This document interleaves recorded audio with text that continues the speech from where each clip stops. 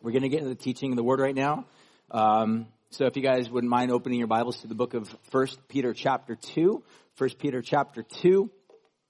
Why don't we all stand as we read the little section of Scripture that we will be focusing on this morning. 1 Peter chapter 2.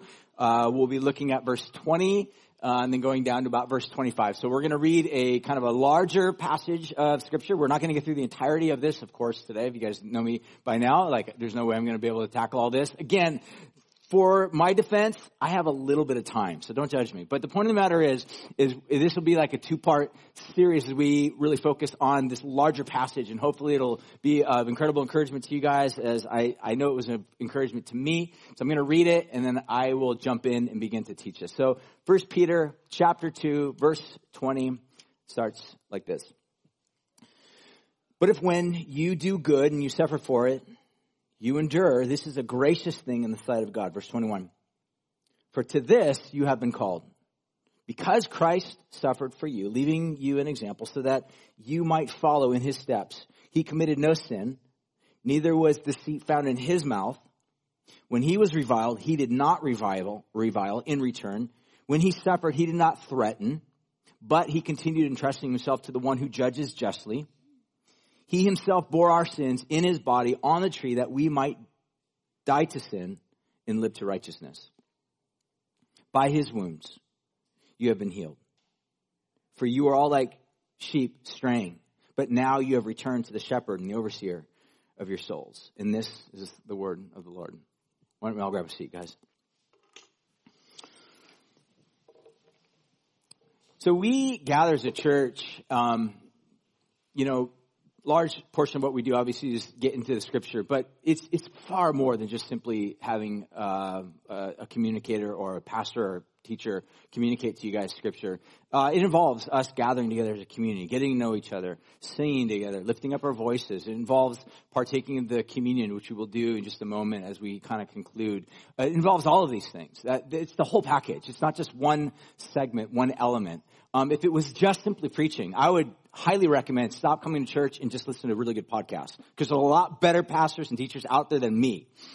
But it is not. It's far more than that. It involves all of these things I just described. And we are swept up into this great movement of God. And that's God's continuing this work. And as mundane as some of these things might seem, and as routine as sometimes things might become, or as horrible sermons might be from week to week, the fact of the matter is it's part of the whole, that God invites us into this. And for those of you that might even be finding yourself lacking that sense of I feel kind of disconnected or on the outskirts, my recommendation would be, along with what Pastor James was saying earlier, get involved. Get involved. Find some place, some little niche, some little spot where you can be part of a normal cadence of coming in and joining and giving your time and your energy and your effort.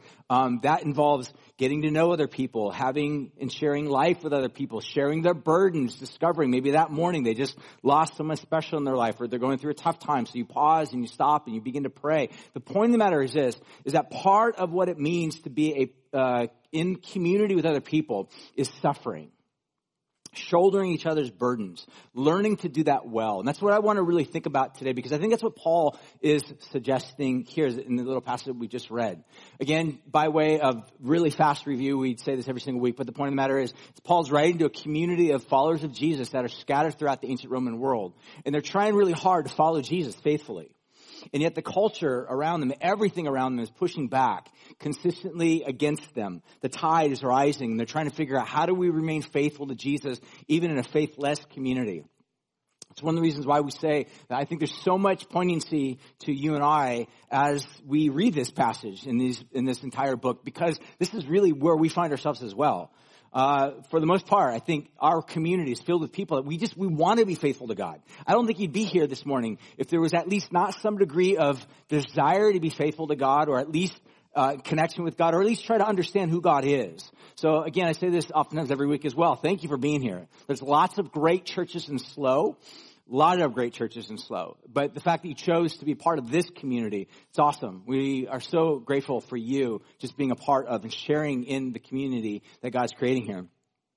But with that being said, is that I think what Paul is trying to get at is encouraging these people that are even in the midst of this rising tide of secularism and cynicism and multi-God worship, in terms of broad dynamic of what is acceptable, what is allowable in terms of worshiping God, and apparently worshiping Jesus in that culture was not acceptable, which shouldn't be shocking. But these people wanted to remain faithful to God. And as a result of that, they were experiencing suffering, pressure. Is really the idea. Pressure. How do you remain faithful to Jesus even when you feel that angst in your soul of like everything around me is pushing against me and pushing me away from God? How do I remain faithful? And with that comes oftentimes suffering. How do we serve God even when things are really tough and hard? We're not necessarily getting our way. When things are not going the way that we expect, or maybe we put energy and effort in towards certain things and we're not getting the results that we hope to see. And yet, how do we remain faithful even in the midst of that? That's exactly what I think Paul is trying to say here. And to put it in a simple phrase is I think what Paul wants to encourage us as followers of Jesus, as well as what I should say, I keep saying Paul, really Peter, all right? What Peter is trying to write to these people, Paul also writes about this as well, but Peter is trying to write saying, suffer well. So raises the question, what does suffering well look like, and how do we actually do this well? And what I think we'll be taking a look at over the next couple of weeks is I think suffering well happens to God's people when, number one, they are anchored to God's favor. We'll look at that specifically here this morning. And then next week, we'll take a look at when they become aware of Jesus as their example. That's verses 21 and 23. Jesus as their sacrifice. We see that in verse 24. And then lastly, in verse 25, when he describes Jesus as actually being their shepherd, the one who oversees and cares and tenderly protects and carries you when you're in those moments where things are just really gnarly and hard. So I want to really focus on specifically just the idea of being anchored or tethered, if you want to think of it that way, to God's love. So I want us to even think about that little phrase. Just listen to it again. He says in verse 20, the latter part of verse 20, he says, but when you do good and you suffer, if you endure. So 3 words. Number 1, do good, and then you suffer. So second word, suffering, and then endure. So that combination, I think, is really essential. So what happens if you suffer for doing bad? Well, you're just like every other human being then, right? You get what's coming to you, right? That's the big E on the eye chart right there. If you break the law, if you get a ticket, if you violate the law, and you get caught, that's just normal. I mean, that's like sowing what you reap, all right? Reaping what you sow. But you get the idea. The point that I would make is this, is that Peter's saying that what happens when you do good and then you suffer? What happens if you're on the job and you're working hard and somehow someone comes to you like, I saw you, you're busted. And you're like, I didn't do it. That's not me. I'm set up. And he says, if you suffer for doing good, that's important. But the word endure is also important as well, because you can immediately at that moment realize I did good, but I got busted and I'm in trouble or I'm suffering for this right now. And if you don't endure, then you can end up burning some bridges, you end up being rude or end up retaliating or acting in some sort of a violent outburst. You don't endure. You take matters in your own hands, and then you wreak even more havoc. You kind of complicate things in some ways that are oftentimes can be unrepairable. So I think, again, he's saying when you do good and you suffer and you endure, then this is the important thing. This combination is a gracious thing in the sight of God. Now, in the Greek, that's a little bit tricky to translate. In fact, if you have different translations, I'm reading from the ESV. If you have different translations, you'll probably come across a variety of them. So I'll read two more. Number 1 is the Amplified. He says this finds favor with God, is the way the Amplified says it. And then New Living Translation says, God is pleased with you. The word literally that he uses there is the word charis, C-H-A-R-I-S, charis. Grace. This is a gift. This is a gift. The way many modern translators would basically identify this, God looks at you favorably. If you want to put it another way, he's proud of you. He's proud of you. If you want to put it another way, he sees everything that you went through. And while you're trying to hold on to character and do it right and walk in a way that's not just simply part of the normal warp and woof of society and culture at large, even if you can get away with it, He says, as you act in a way that is in alignment with the heart and the nature and the attitude and the actions of God, God sees this. He's proud of you. He's pleased with you. Just want you to pause and think about that. Because I think a lot of us, we have a false perception as to God's disposition over us. I think it's pretty easy to kind of get a caricature of evangelicalism or the church or Christianity or even the Bible and somehow fall away or carry away from an image of the Bible or a false reading of the Bible that just says God's really grumpy. He's cantankerous. You never really know what kind of mood he's going to be in. Sometimes he's happy and joyful and just showers the world with rainbows. And other times he's really angry and grumpy and he's out to cast lightning bolts. I want to suggest to you, that is not Yahweh, that is Zeus. That is not Yahweh, that is Zeus. Yahweh, we know, has been revealed through the person of Jesus. And what Peter's telling us. Now again, you might disagree with what I'm saying or how I'm presenting this to you, but the point that I would make is your real beef is not with me, it's with the text, with what Peter is saying to us. That God looks at you as you suffer for doing good and you endure it. He looks at you with a sense of incredible delight. And the reason why I say it's important to be tethered or anchored to that is I like the idea of being anchored because you can be anchored to something and yet still drift, right? You can still drift. I remember a couple years ago, I went on a surf trip, and we went to this place called Witches Rock. It's in Costa Rica, or Nicaragua, Costa Rica, somewhere around there. I don't know exactly where it's at. Somewhere down there. And we were on a boat for 2 days, and I'd never, ever done a trip like that. It was crazy, and I didn't even know what to expect. But I remember one night, we woke up, and the boat had just drifted pretty far. And I'm like, oh my gosh, where are we? And it was kind of a little bit foggy, so I had no idea where we were. And the captain of the ship, or skipper, whatever you call him, he's just like, it's all good. We're anchored. We're not, I mean, even if we might drift, and there are ocean drifts that will take you from one spot to the next. This is part of the reality of the ocean currents. But we're not going anywhere ultimately because we're anchored. And I like that image because that's exactly what it's like to be a Christian. And what I mean by that, there's going to be moments where you will doubt. There will be moments where you question. There will be moments where you are not sensing God's presence. There will be moments when you even 100% just doubt it. Or maybe 99.9999% doubt it.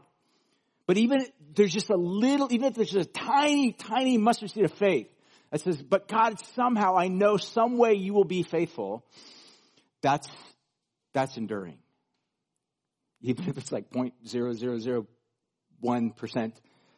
He says that God looks at that and takes great delight in that. And it's the idea of being anchored.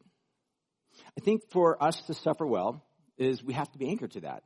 Now, what does suffering poorly look like, if we want to think of it that way? Like, it might be good to kind of get a contrasting version or perspective of what does suffering poorly look like. I was recently reading a book by A.W. Tozer. Some of you guys might be familiar with him. Can't remember the name of the book. But in one of the chapters that he talks about the various types of self-sins that we can oftentimes degenerate into or delve into. And he describes these self-sins as self-righteousness, self-pity, self-confidence, self-sufficiency, self-admiration, self-love. And he describes really that this is sort of the black hole, if you want to think of it that way. That's my language, not his. The black hole that oftentimes that type of self-life can just suck us into. And I think that's suffering poorly, to be honest with you. I think when we go through tough times or things don't necessarily go our way or the way that we expected or the way that we had hoped or the way that we woke up in the morning, we prayed for or longed for, desired for, or even worked for. Maybe you went to school and you put in the time and the energy and the money and the effort, and yet you didn't get the job that you'd hoped or you expected that you were going to get, or someone else, you got bypassed and someone else got the promotion and that wasn't on you, or, everyone else in your friend group's getting married and getting pregnant and having children and buying houses, and here you are just barely still scraping by, and that's not how you envisioned your life. And a lot of these things we can sometimes have mount up and we get frustrated. And I think what can happen in that, self-righteousness can arise. Where it's just like, I'm better than this. I'm better than this. Self-righteousness is not good. Self-pity, I think, is another one. I was talking with a friend the other day about the distinction about this idea of grieving somehow, sometimes looking at moments in our lives where we have to say goodbye to, or say that was a part of the past, or that's something different. I think 2020 was a year of grieving. It was, and maybe even in some ways we're still feeling the ache or the, the hangover of that grief of living in 2021, certain things that maybe we once had enjoyed or once experienced, but no longer. We're still in this place where we haven't fully reclaimed that or gone back into that. So sometimes grief is an important aspect where we have to learn to grieve well. But sometimes grief, if it metastasizes, in other words, it degenerates, grief can degenerate into self-pity. When that happens, I don't know. And you need to be really careful. And one of the things I was telling my buddy is that sometimes some of the best things that you can have in your life, if you find yourself consistently degenerating into self-pity. I know this path well. I've been on that mat many, many times. I know what it feels like. I know I know the reality of that. But I also realize that some of the most important and most valuable things I can have in my life to help me combat self-pity, first and foremost, is my wife, as well as other people in my life that I've invited to speak to me, sometimes on painful levels of just calling me out. And there's been so many times my wife over the years has just been like, Brian, what's wrong? I don't know. I got this going on, that going on. All I want to do is sleep. So just let me sleep. She's like, you're not grieving anymore. This is self-pity. Let me pity myself, woman. Just kidding. I've never said that. I swear to goodness, I've never said that. But the point of the matter is that you got to be careful. Number one, you got to welcome people into your life to let them speak sometimes hard truth to you.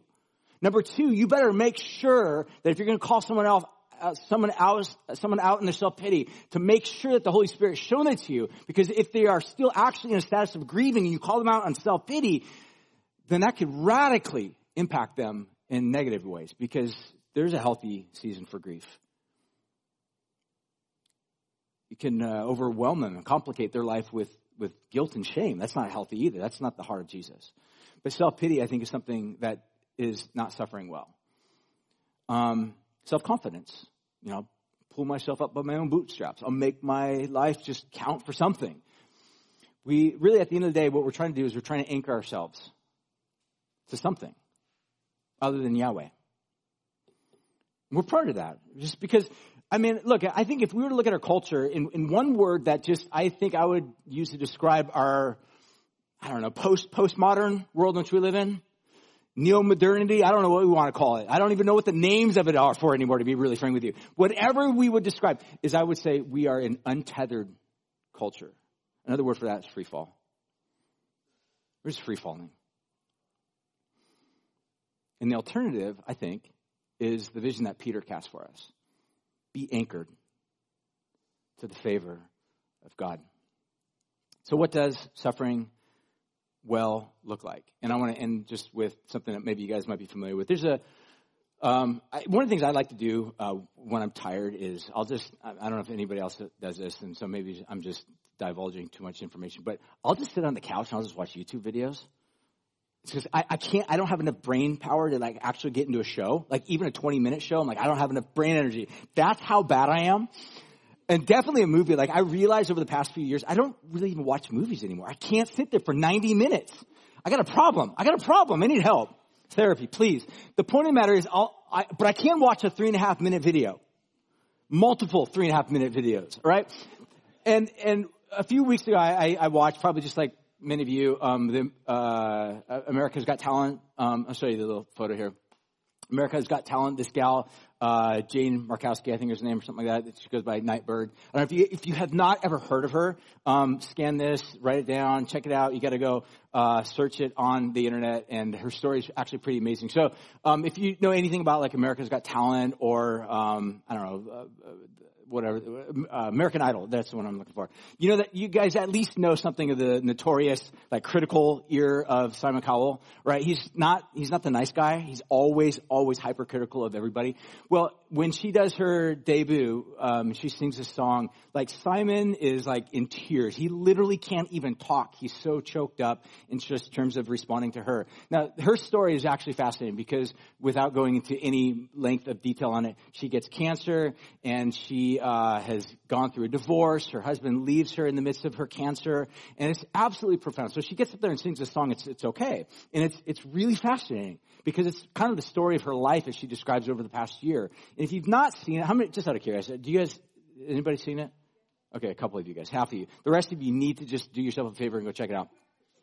And I want to read just real briefly something that she had written in her journal. So she actually has her own little blog that you can check out. It's called nightbird.co. And she writes on there. And she had written this like little journal entry, which I think is so profound. And I'm only kind of giving you little bits and pieces of it. But the entirety of it is mind-blowing. It is so good. She's such a good writer. And I just think she's someone that boldly stands up for Jesus, even in the midst of incredible pain. So she, to me, becomes this example of someone that suffers well. Listen to what she wrote. She wrote, I've had cancer 3 times now, and I'm barely past 30. I fear sometimes that when I die and meet God, he will say, I disappointed him or offended him or failed him. But one thing I know for sure is this. He could never say he did not know me. She goes on to say, she says, I'm God's downstairs neighbor banging on his ceiling with a broomstick. I show up at his door every day. Then she goes on to say, call me cursed, call me lost. But that's not all that I am. Call me chosen, blessed, sought after. Sometimes on days when I'm not sick, I go lay on the mat in the afternoon light and I listen for him. I've heard it said that some people can't see God because they won't go low enough. And it's true. Look lower. God is on the bathroom floor. I mean, the fact is that here's a gal that has gone through such incredible suffering. And yet she's had this platform, like millions and millions and millions and millions of people have downloaded and watched her video. It's mind-blowing. And she's so bold and so real and so honest in her wrestling with God and the challenges that she's faced. And yet, all the while, to me, I think this is an example of what it means to suffer well. Doesn't mean you're perfect. Doesn't mean you never question God. That's called fakeness. I mean, the Psalms are filled with people questioning, wrestling with the heart of God, the goodness of God. And yet, all the time coming back to this one thing. You could say they're anchored to God. That's what it means to suffer well, guys. I think it's what Peter's inviting us to consider.